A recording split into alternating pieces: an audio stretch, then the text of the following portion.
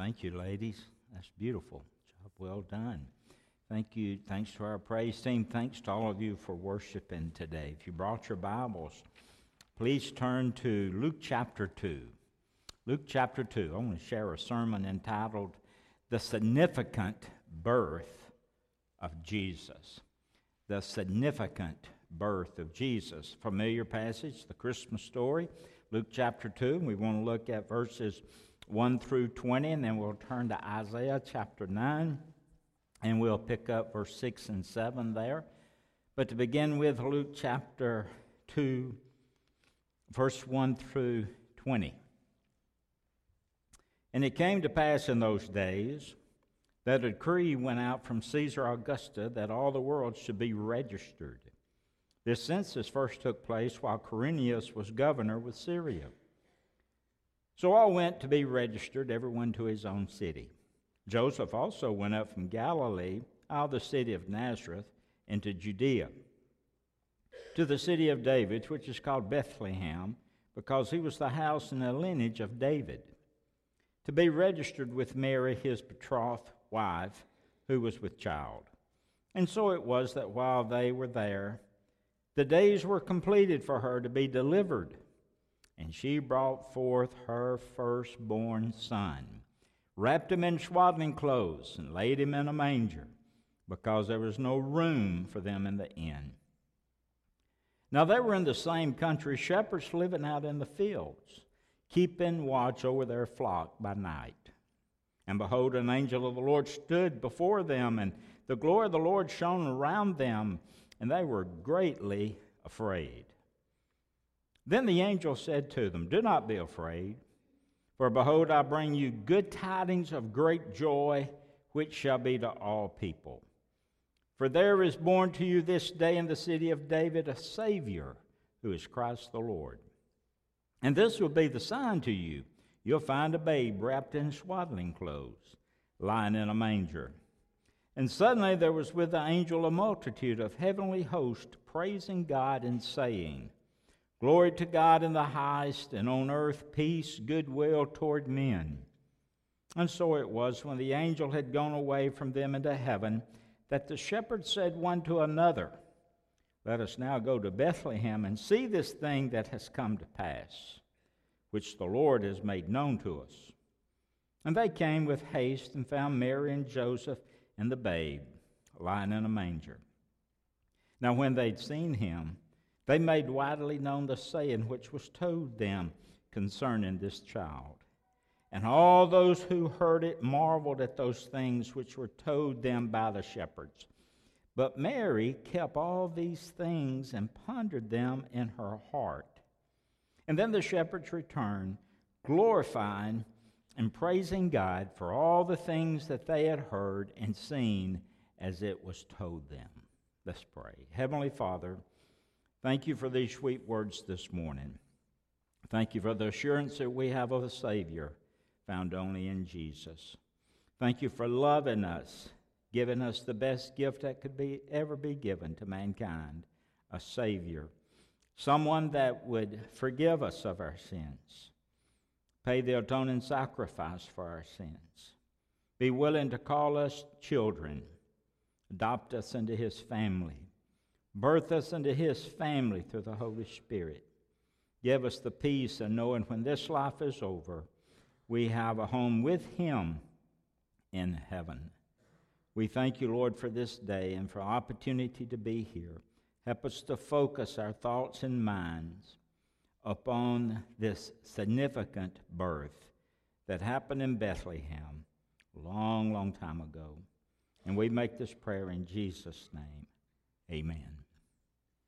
I don't know how many times that I've read or I've quoted from Luke chapter 2, verse 1 through 20.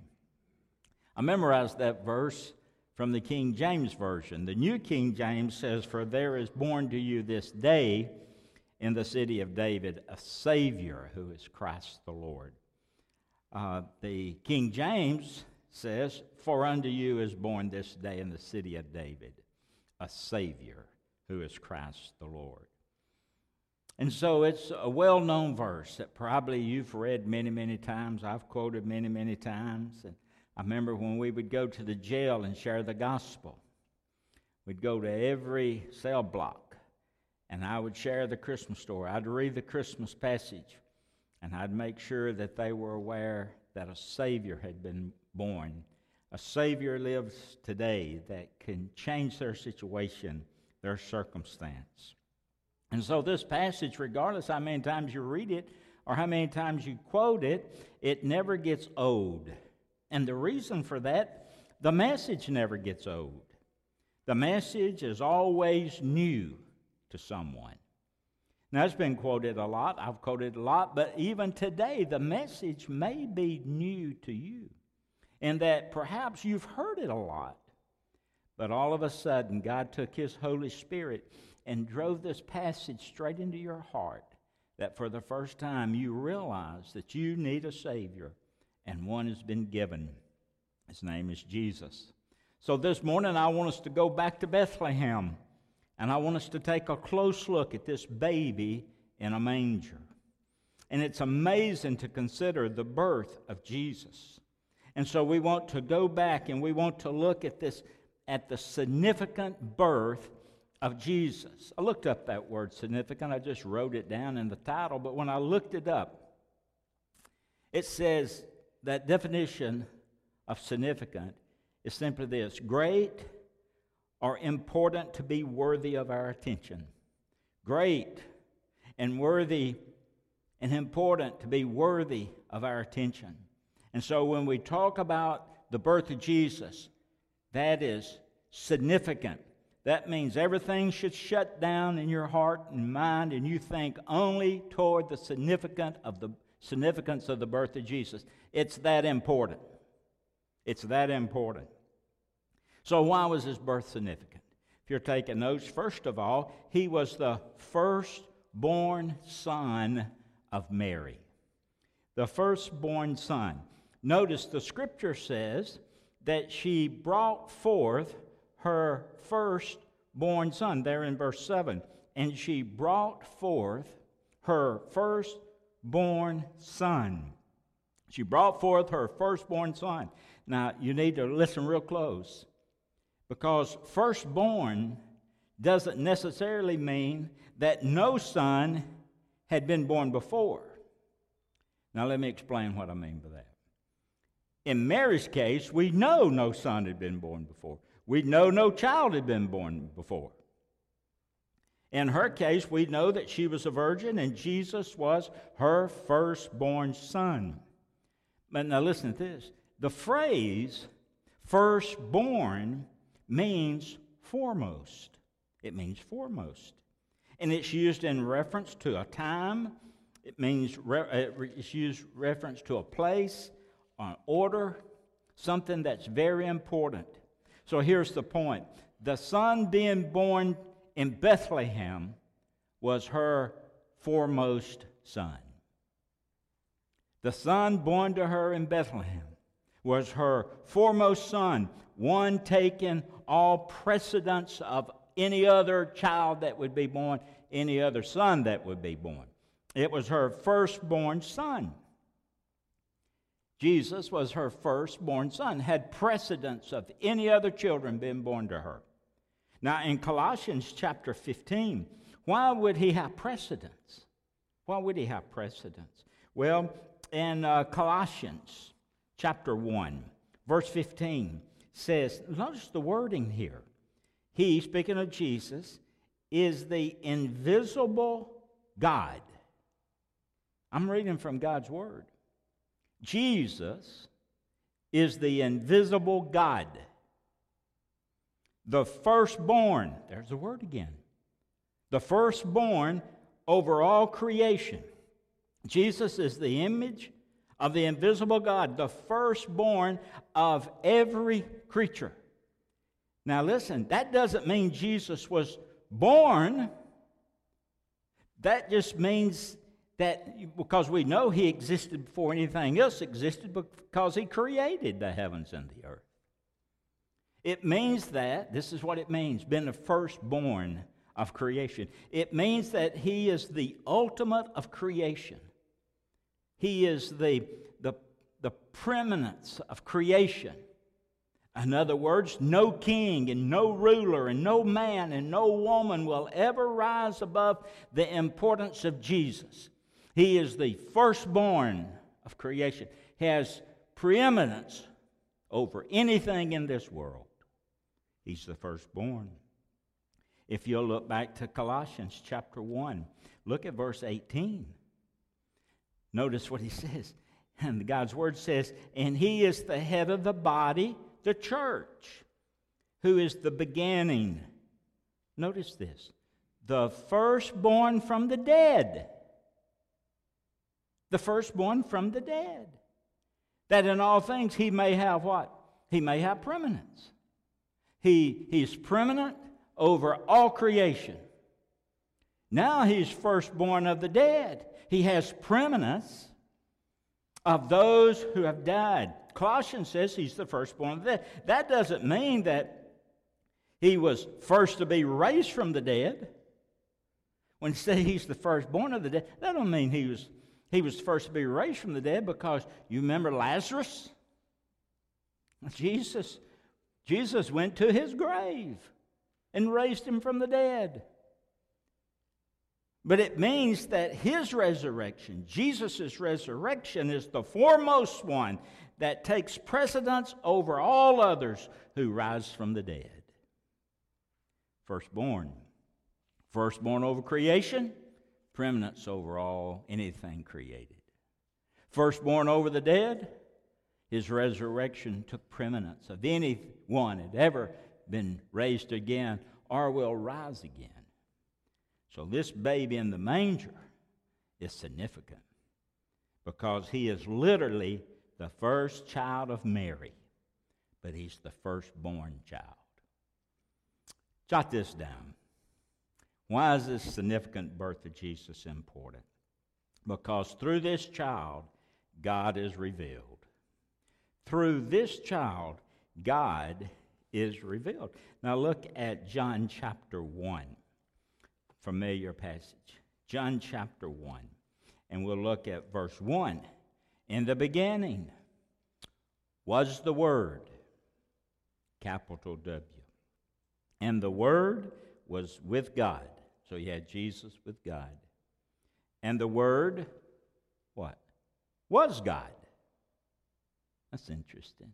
But look over in verse 14.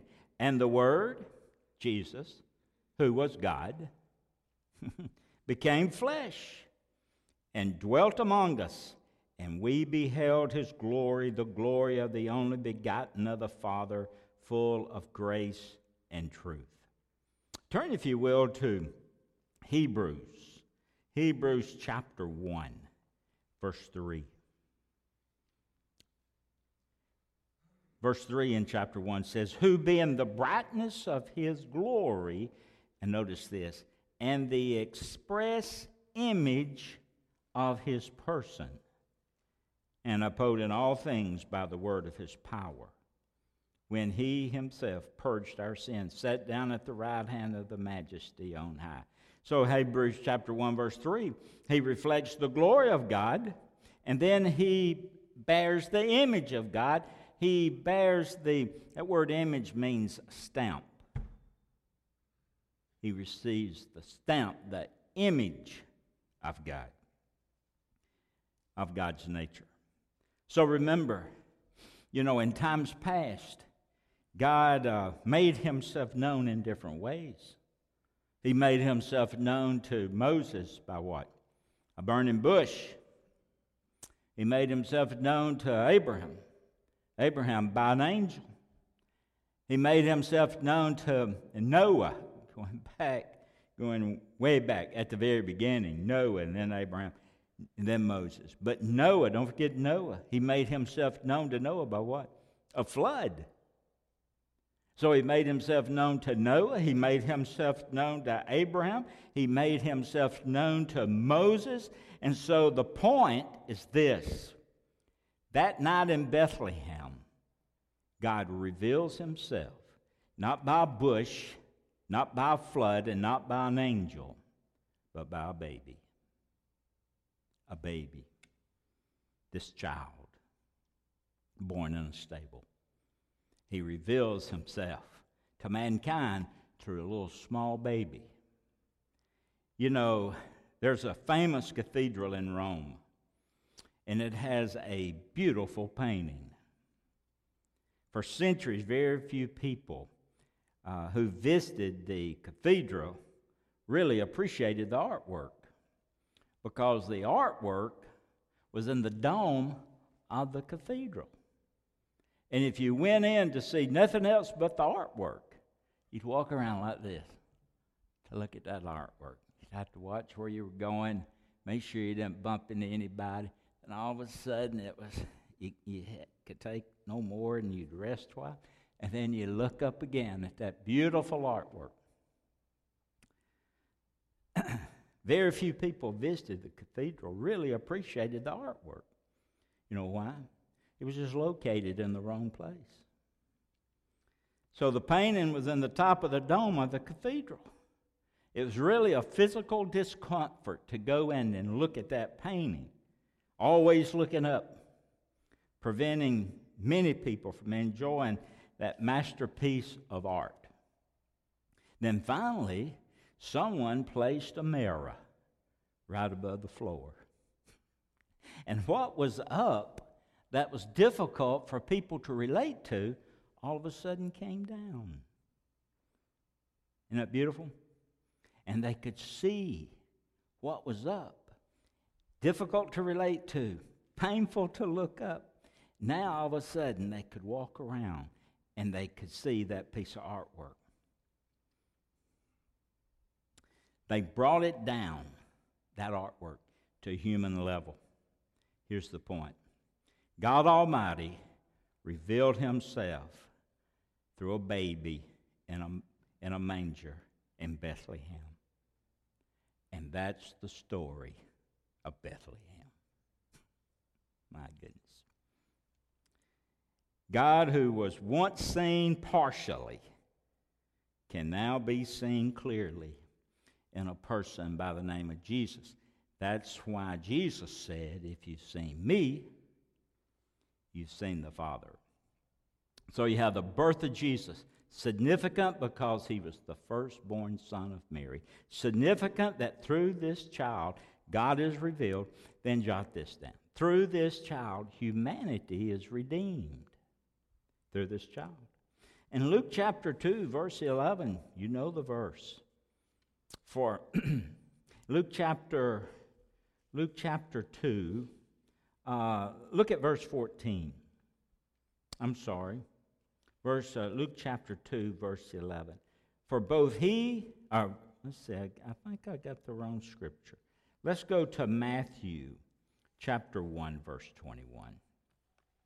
Matthew 1, verse 21.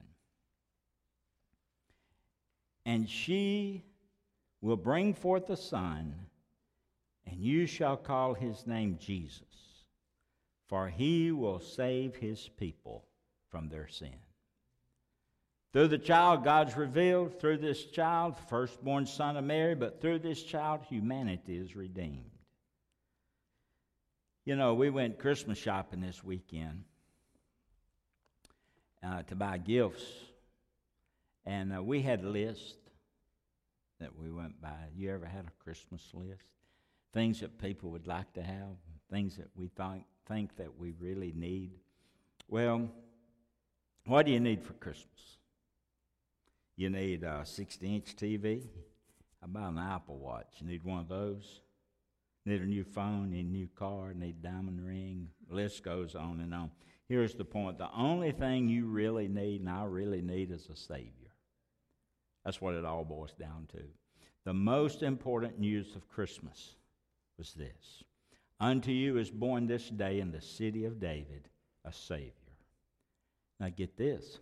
Who is Christ the Lord? Didn't say the Savior was Mary. He didn't say that the Savior was the church.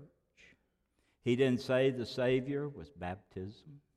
He didn't say the Savior was the Lord's Supper.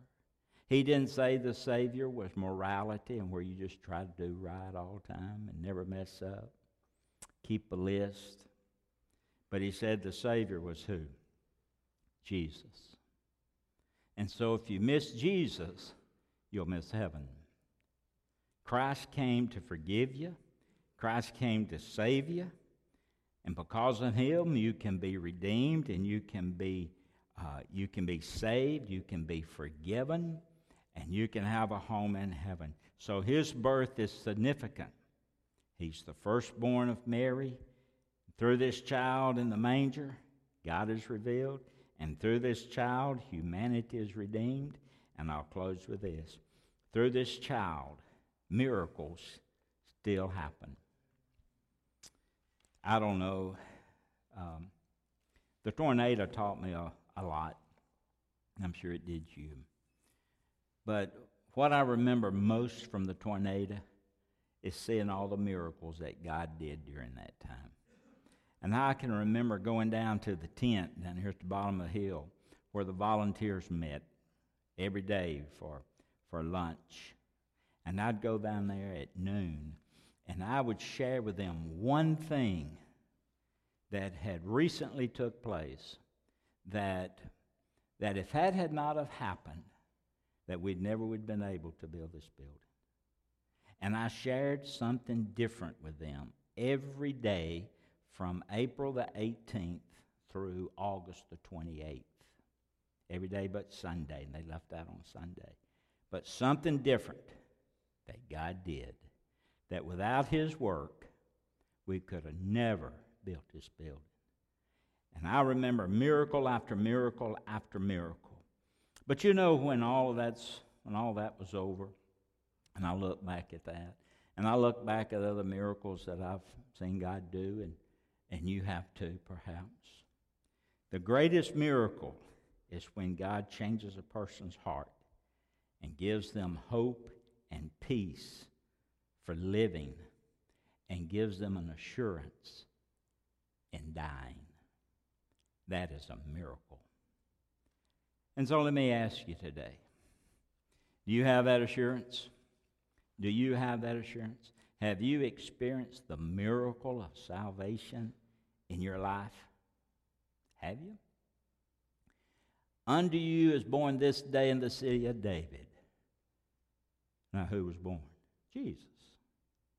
Unto you is born this day in the city of David a Savior, who is Christ the Lord. That's your Savior.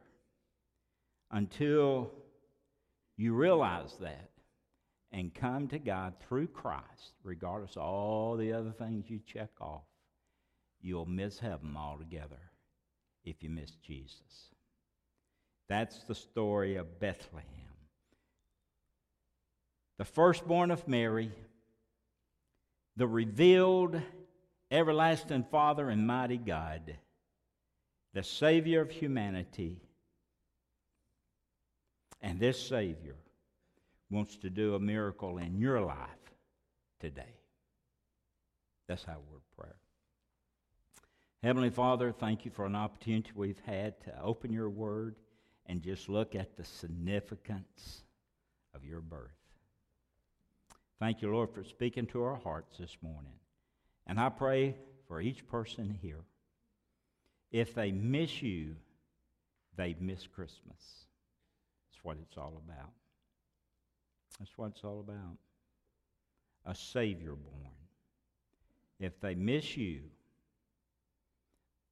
the firstborn, no one has precedence more than you. In this world that was created, no one has precedence over you in the resurrection. No one, Father, has precedence over you. And through you, God the Father is revealed. Through you, you are everlasting God and Almighty God. Prophesied years and years ago. Help us to accept that fact today. For those who are trusting in something else, I pray today they'll let that drop off as a dirty garment, be clothed in your righteousness as they trust you and only you as their Savior. In Jesus' name. Amen. You know, I'm going to share one